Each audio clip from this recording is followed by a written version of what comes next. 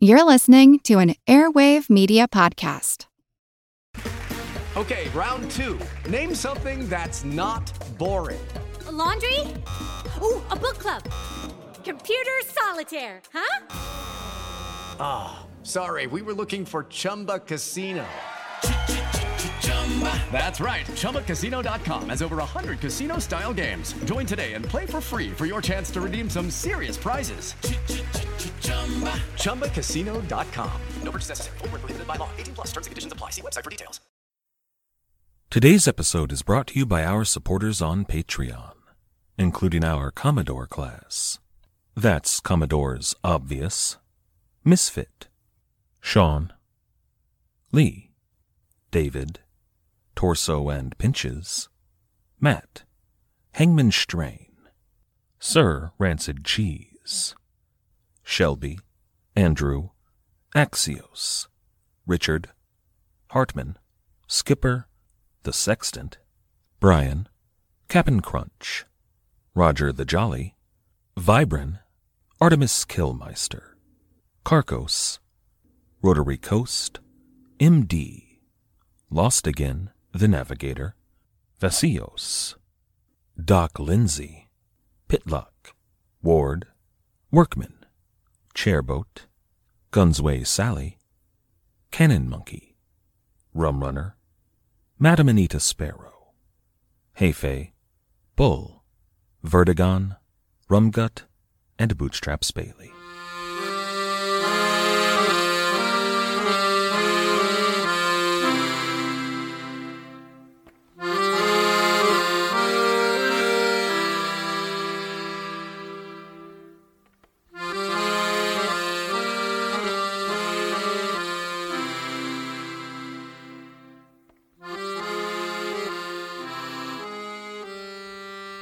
Hello.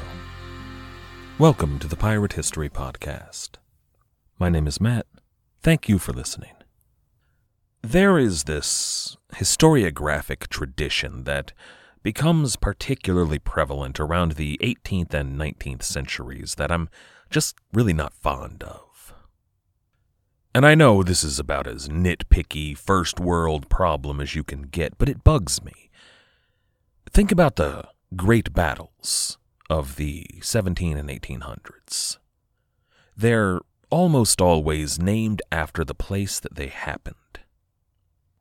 Just in American history, you've got, all your Civil War battles, Bull Run, Antietam. You've got all your Revolutionary War battles, Yorktown. Or you can look at the really great battles. I'm thinking in particular here about the Napoleonic Wars. It's Marengo, Austerlitz. These are famous names because of the battles fought there. But when you look at maritime warfare, battles often aren't as conclusive as those fought on land. When you and your enemy face off across the field of battle and lock arms, at some point, one of you is going to fall back. Someone is going to surrender the field. So even if it's not a decisive, destroy your enemy kind of victory, it's still a victory. Somebody wins that battle. But at sea, oftentimes, nobody wins. Ships were so dependent on the wind that oftentimes, ships would square up and try to fight, but they just really couldn't get to it.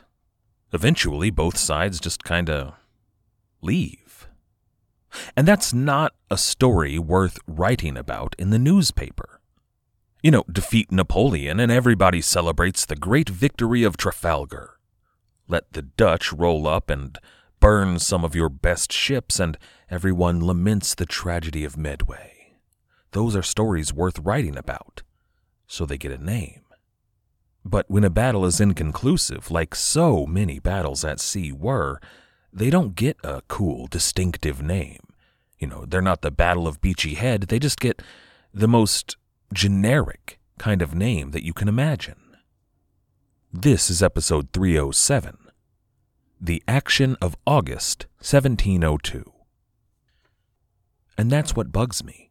You could open up your textbook, turn to chapter 12, and look at the title, The Action of August 1702, and This is not going to end in a decisive victory or a tragic defeat.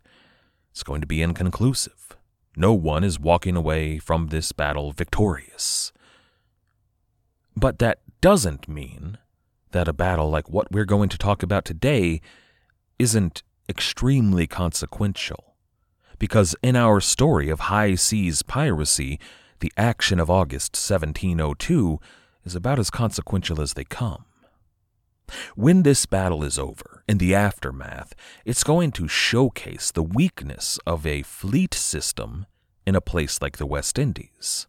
Not to say that fleets weren't powerful, they were, but they're also very expensive. If you're not winning big victories with your very expensive fleet, you're getting a poor return on your investment. And at that point, maybe, it's time to consider outsourcing some of that labor. When we left off last time, Vice Admiral John Benbow had just received word that England had declared war on France and Spain. He was joined by Captain William Whetstone, whom he promoted to Rear Admiral. Benbow sent Whetstone off on a mission to track down Admiral Jean-Baptiste Ducasse, while Benbow himself set out to track down the Spanish treasure fleet. Benbow was too late to catch the treasure fleet before it left the region. Whetstone, though, had a bit better luck. Admiral Benbow ordered him to patrol the region of Port Saint-Louis in northern Saint-Domingue, not too far from Tortuga. This was a location that Jean-Baptiste Ducasse was likely to stop off. And even if he didn't, it would give Whetstone a chance to harass some French shipping and perhaps some French privateers. Now, Ducasse was the governor of Saint-Domingue, and he'd been in that position since 1691. He's the man who saw the French West Indies through the 9 Years' War. But about a year back, he was called to France to report to the king. He still held the position of governor officially, but later that year, a lieutenant governor named Joseph Donon arrived to relieve him and serve as acting governor.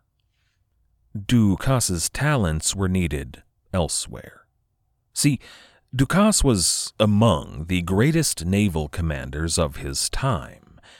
Now that war was very clearly coming, his talents would be wasted simply administering a colony.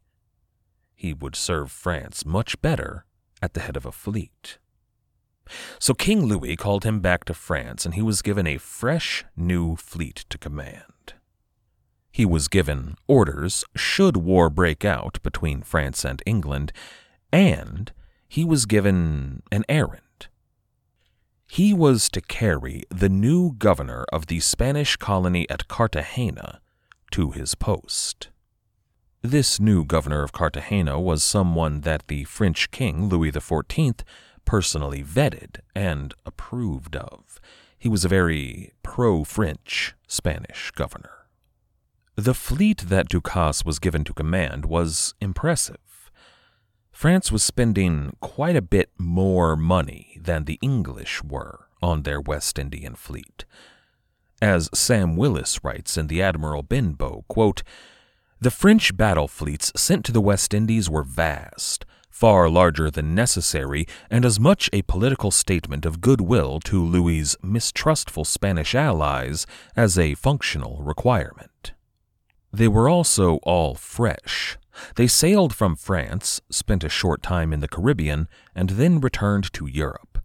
Benbow's force, by contrast, was relatively small, weakened by sickness, stricken by poor canvas, and had already been in the Caribbean for 8 months." End quote. If William Whetstone were to encounter the fleet of Admiral Ducasse, he was to harass them, but not to engage in open battle. I mean, he just didn't have the ships to do so. His fleet of frigates would be perfect for harassment. But if he encountered the French fleet, he was to send his fastest vessel off to inform Admiral Benbow that Ducasse had been spotted. Whetstone kept up his search, looking for any sign, any news of the French fleet, but so far he was disappointed in that search. But he wasn't sitting idle. On August 2nd, 1702, Whetstone attempted to capture the Spanish town of Arecibo in Puerto Rico. Arecibo was not a large, powerful port city. It was a small town on the coast, but it was exactly the kind of small town that Whetstone thought he could capture without devoting too many of his resources. He sent what he thought was a perfectly capable force to do the job, 2 of his frigates. But when they arrived at Arecibo, those frigates found they had trouble getting in close to the city. See, the West Indies were just different from continental Europe. Back home, you'd build your port city on a proper deep-water harbor that had proper defenses built up since, the Middle Ages since Rome probably. They were designed specifically so that big ships could dock at the harbor there. But that's not how things worked in the West Indies. For about 50 years now, buccaneers and filibusters, corsairs, pirates, privateers, all manner of sea rovers had been harassing every Spanish colony they could find. And a big port city like Havana or Cartagena, that was built like one of those old European port cities with proper defenses. But Spanish settlers in smaller towns had learned long ago that building their small towns on deep-water ports was just asking for trouble, because the English would send in a couple of frigates, bombard your city, and then demand everything. Instead, they built their ports on relatively shallow water. Bigger ships like frigates would have to anchor further out, probably, hopefully, far enough out that they would not be able to reach the town with their guns. Which is exactly what happened to Whetstone's 2 frigates. Instead, they had to send 2 rowboats filled with Marines to take the township, a force of about 40 men total. But the Spanish knew just what to do in this situation. They'd faced plenty of French and English buccaneers over the years. They knew how to defend their town. But they didn't have any gunpowder. They had cannons, but no way to fire them. They had muskets, but no way to fire those. Instead, they were armed with spears and pitchforks and machetes, tools that farmers would use. As the English closed in on the shore, this ragtag militia force marched out to meet them. The English decided to fire on the assembled militia on the shore, but all the while their boats were bobbing up and down in the surf. They just missed terribly. That was the kind of move that an experienced privateer might be able to pull off, but relatively green English Marines did not have that skill set. Then a rain of stones and spears fell on the English in their boats, which was kind of a novel attack. They expected gunfire and instead spears, but it's not like they had shields or armor or anything. They're just getting destroyed out there. One of the boats never even made it to shore. So many men were injured, they just stopped and turned around. The other boat managed to make landfall, but they'd already wasted their first shots before landing, and they didn't have time to reload because the Spanish militia is right there. They had to draw swords, and remember, this was only about 20 men. The assembled militia of even a small town like Arecibo could muster twice that, 3 times that easily. It may have been soldiers with sabers against farmers with pitchforks, but the farmers had the advantage. In the end, the English force suffered 22 casualties out of 40 before retreating and limping back to Whetstone's fleet. In the meantime, though, William Whetstone had spotted Jean-Baptiste Ducasse.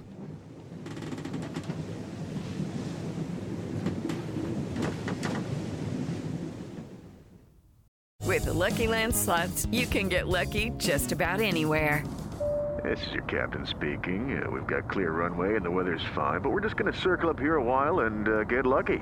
No, nothing like that. It's just these cash prizes add up quick. So I suggest you sit back, keep your tray table upright, and start getting lucky. Play for free at LuckyLandSlots.com. Are you feeling lucky? No purchase necessary. Void where prohibited by law. 18+ terms and conditions apply. See website for details. Napoleon Bonaparte rose from obscurity to become the most powerful and significant figure in modern history. Over 200 years after his death, people are still debating his legacy.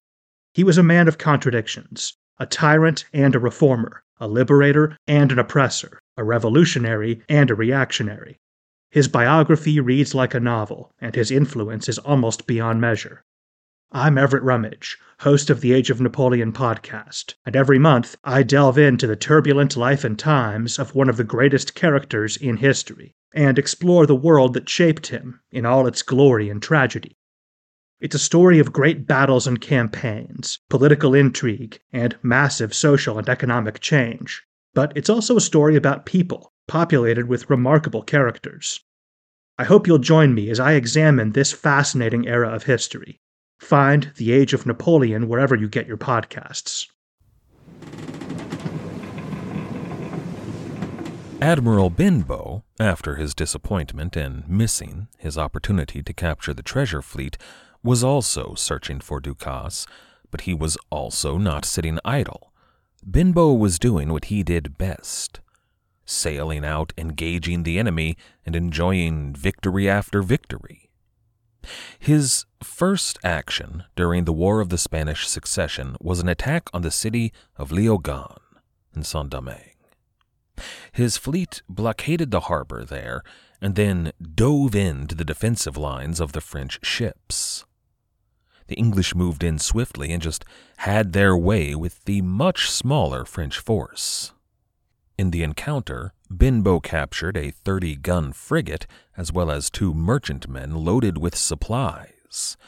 2 other merchant ships were sunk in the harbor and a 3rd was burned. Now, it's not like Benbow won a great victory here. I mean, it was good to capture a frigate and a couple of ships full of supplies, but Léogâne did not stand any kind of chance against him. He was just beating up on him. But he also did not waste much time in his engagement there. He was just passing by, searching for Ducasse, when he saw an opportunity to absolutely wreck a French port and, took it. It took him the better part of an afternoon. As he was mopping up the operation, though, one of Whetstone's ships arrived on the scene. He was carrying that news that the fleet of Jean-Baptiste Ducasse had been spotted to the east. Ducasse's route probably was intended to look something like this. He would stop first at San Juan in Puerto Rico. There he could collect supplies and learn the latest news. Then they would sail over to Santo Domingo, on the southern coast of Hispaniola, before finally heading southwest on their way to Cartagena, where he would drop off the new governor. But on his way to San Juan, Jean-Baptiste Ducasse was spotted by William Whetstone. So instead of continuing on to the city, Ducasse made some quick calculations.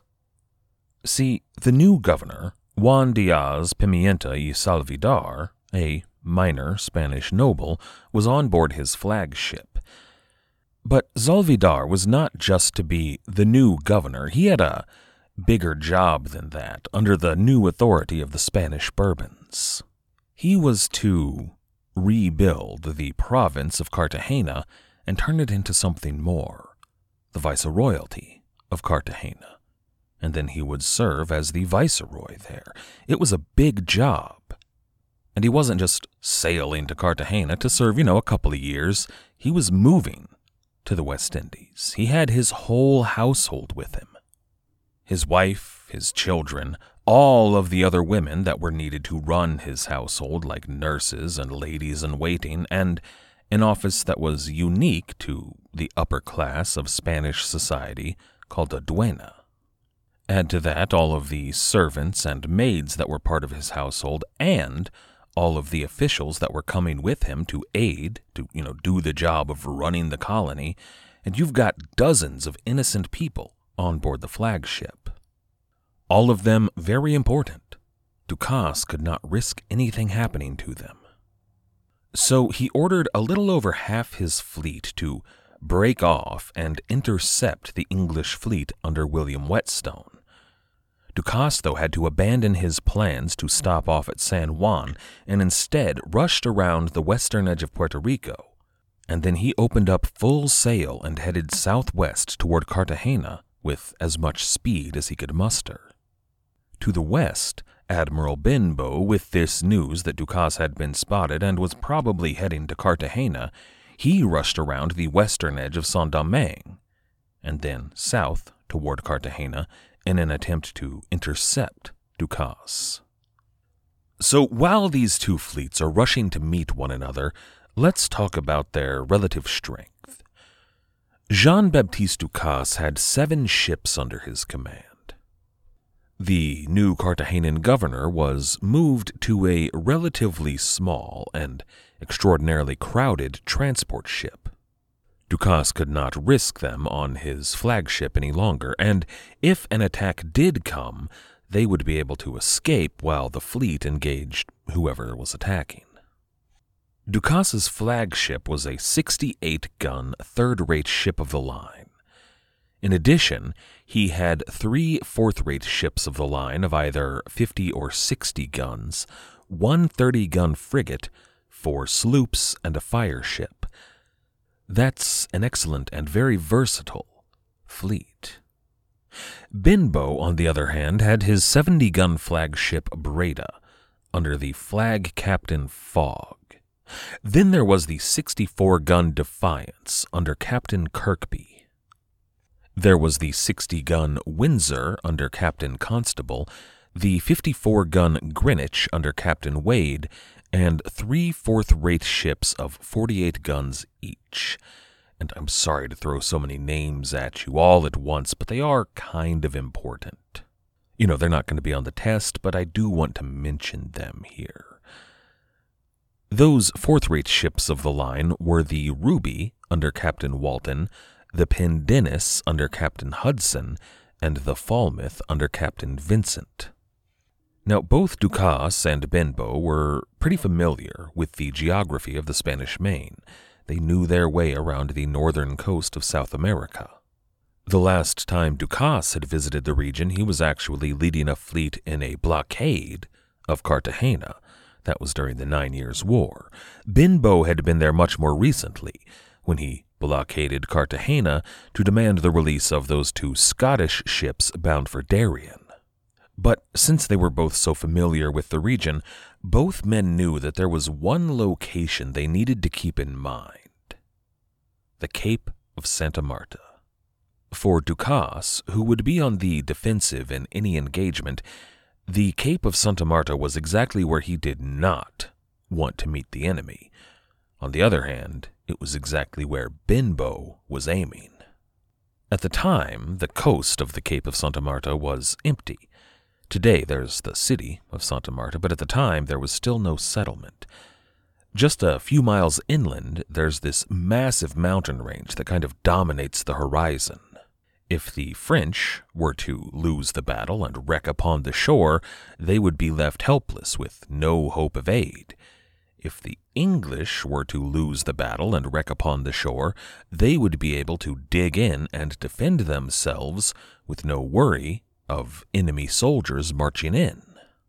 Beyond that, the currents at the Cape of Santa Marta would benefit whoever was sailing in from the west, in this case, John Benbow. As Ducasse approached the Cape of Santa Marta on 18 August 1702, his lookouts were keeping a wary eye on the horizon. They made the cape about dusk, but then they decided to slow down. The English could be lying in wait just around the bend, and it would be most disadvantageous to meet them there, so they kind of waited until morning. But come dawn, a French lookout called Voile, sail. The English fleet was spotted and bearing down on them. And right here, I kinda can't help but put myself in the shoes of Jean-Baptiste Ducasse. Tactically speaking, he was not in a great position. Benbow had pulled off exactly what he did not want to happen. He was going to be intercepted at the very tip of the cape, putting Benbow in an advantageous position. But I suspect that the emotion that dominated Ducasse at this moment, more than fear or trepidation or worry, was excitement. He was a French naval hero, and here, on the open water, he met England's greatest admiral. In only a few short hours, he would face off against one of the greatest commanders in the world. As much as any sword fight or pistols at high noon or, a good game of chess, this was going to be a duel between two masters of their craft. And Ducasse had one major advantage in his favor. The wind was blowing in from the east. He would have full maneuverability, while the English would be hampered. Thanks to this unfortunate pattern of wind, Benbow had a tough time actually getting to the line of battle. He kind of had to zigzag back and forth, all of his ships trying to catch any gust they could just to get to a place where they could finally engage the enemy. Now, if their roles had been reversed, if their positions had been reversed, that would have put Ducasse in an almost unbelievably powerful position. All of those smaller ships he had, the sloops and the frigate, they would have been able to make use of the less powerful winds much better than the large warships could. Had Ducasse been coming in from the west, he could have planted his warships on the line and then sent his smaller craft around to flank the enemy. He could have caught Benbow in a crossfire, but that's not how it played out. Benbow, really all he had were large warships, so he didn't have that kind of maneuverability in this battle. Which makes the opening hours of this fight kind of boring. Ducasse was able to pull back a little bit to a more advantageous position and then line up for battle and just kind of wait. Meanwhile, Benbow was busy struggling. Finally, though, Benbow managed to get his ships into line. And with that, he gave the order that began the first proper fleet battle since the Battle of Beachy Head 10 years prior. Neither commander was unaware of just how important this fight would be. The English ships advanced on the French. But almost immediately it became clear that two of the English ships just couldn't keep up. The Windsor and the Pendennis were lagging far behind, struggling to catch the wind. They just couldn't do it. But then two other ships in his fleet began to lag, the Greenwich and the Defiance. Benbow sent up furious flags, ordering them to open up full sail and hold the line. They needed this if they were going to win this battle. The captains of the Greenwich and the Defiance did as ordered, but it took a little while, and finally, they started to think about maybe getting around to it. They were moving incredibly slowly, though. By about noon, there were only 3 English ships still managing to hold the line of battle: the Breda, the Ruby, and the Falmouth. Benbow, aboard the Breda, ordered the other 2 ships to strike sail and wait for the fleet to gather. Those 3 ships wouldn't be enough to take on the French alone. They needed everyone. And then, everything went to hell. Captain Vincent of the Falmouth opened fire on the French frigate. Whether he failed to see the flag ordering him to stop, or whether he ignored it, it's hard to say. Either way, though, a firefight began, and the Breda and Ruby were pulled into it. Now that the cannons had been loosed, the rest of the French fleet sailed up and opened fire as well. Now, to their credit, the English ships held firm. They took a pounding, but they did not surrender. They held out until the Defiance and the Windsor had caught up with them to join the battle. Now things were going to turn around, right? Well, not quite. The Defiance and the Windsor got into position and rolled their cannons out of their gun ports and shot off a broadside, and then they reloaded and shot off another broadside, but at that point they seemed to be kind of drifting away from the line, just slipping back out of range of the French guns, and I'm sure at this point their captains were like, "Oh no, stop, we'd better get back into line," but they failed to do so. The other two ships in the fleet, including the Greenwich, were trying to catch up, but at this point they were about a full 5 leagues behind the line of battle. And I imagine that if I were Jean-Baptiste Ducasse right now, I would be feeling disappointed. You know, this is the first fleet battle in a decade against the greatest admiral that England had to offer, and his ships weren't fighting. I mean, what's going on here? At this point, had he so desired, Ducasse could have destroyed the English utterly. He had the firepower to do so, but it wouldn't have been honorable to do so. Instead, he decided to pull his ships back. He was going to withdraw and leave the English to do whatever they were doing. Benbow, though, in the Breda, and Captain Walton of the Ruby, they began a pursuit, which is crazy. You know, they've got 2 ships versus an entire fleet here, but they did it anyway. At which point I imagine Jean Ducasse, feeling disappointed and a bit put out at not getting the battle he'd hoped for, I imagine him turning around, realizing that Benbow was following him and being all like, sacre bleu. One of his ships, though, just paused, turned a bit, and fired on the Ruby. A full broadside that bloodied her nose and damaged the mast. It wasn't enough to destroy the Ruby, but it was enough to pull her out of the fight. And instead of, ordering another broadside, the ship rejoined the fleet, and they continued to pull away. To me, that feels like a warning. Hey man, we're leaving, so just stop. But Benbow refused to stop. His one ship, a powerful warship, yes, but his one ship continued the chase against the entire French fleet. And believe it or not, miraculously, at this point he engaged the French frigate and captured it. It was a daring, bold nighttime maneuver, but he captured the French frigate, which nobody saw coming.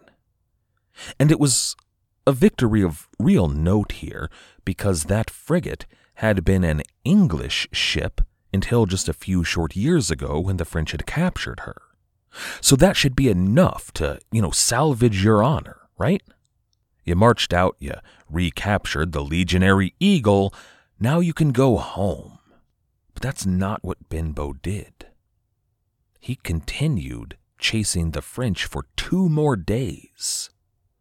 And I'm almost tempted to wonder here if Ducasse sort of let that ship get captured. Put a skeleton crew on board, told it to lag behind a bit and surrender whenever the English got in close. A bit of a salve to a man of equal rank who maybe Ducasse respected. A way for him to salvage his honor and then end this pointless pursuit. But here Benbow was, getting a little bit too close for comfort. So Ducasse gave an order. His ship, his flagship in this case, paused, turned, and loaded their cannon with chain shot. Jean-Baptiste Ducasse gave the order to fire. Now, this strikes me as an incredibly honorable move on the part of Admiral Ducasse. In using chain shot, he's trying to damage the rigging, damage the sails, maybe damage the mast. He's trying to stop Benbow's ship, without doing an inordinate amount of damage or killing too many men. Just put an end to this thing. But one of those chains caught Admiral John Benbow at the knee. It tore half his leg off. Ducasse apparently did not want to do an inordinate amount of damage to the English ship. He just wanted to stop this pointless chase. And now that Admiral Benbow had been gravely wounded, finally, as you might expect, he continued chasing the French. He just refused to give up.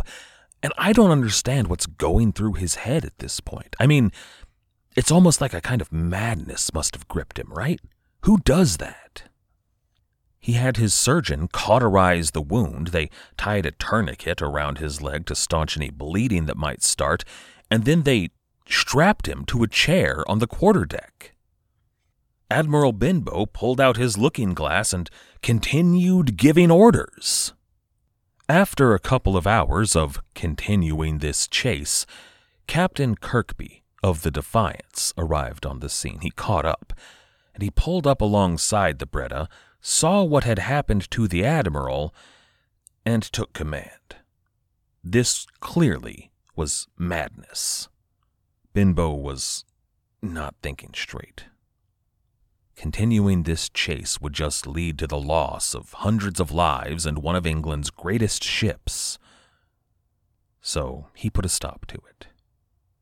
Benbow, apparently finally realizing the futility of his action, relented.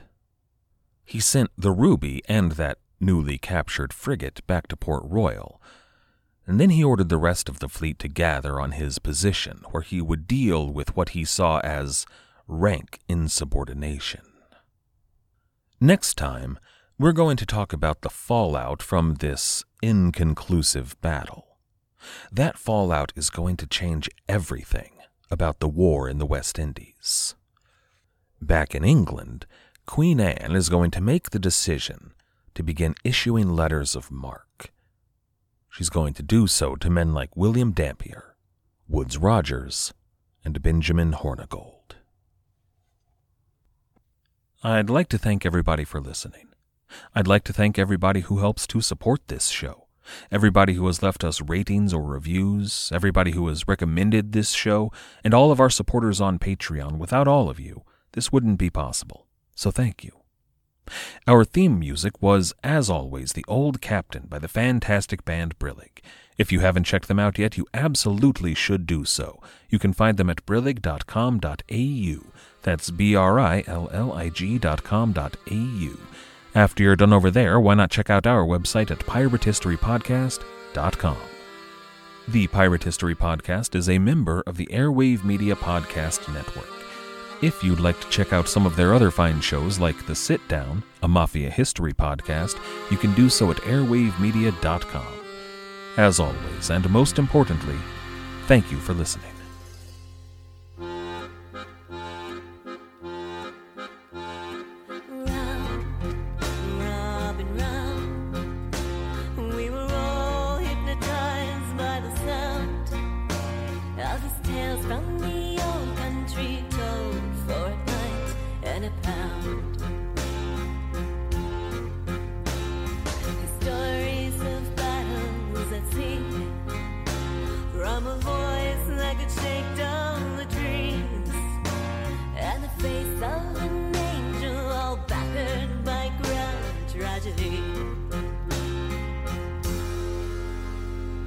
Raise your glass in the air with a tear in your eye.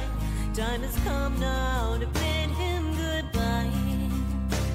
For at first light this morn, the old captain has died. Let him live on in legend tonight.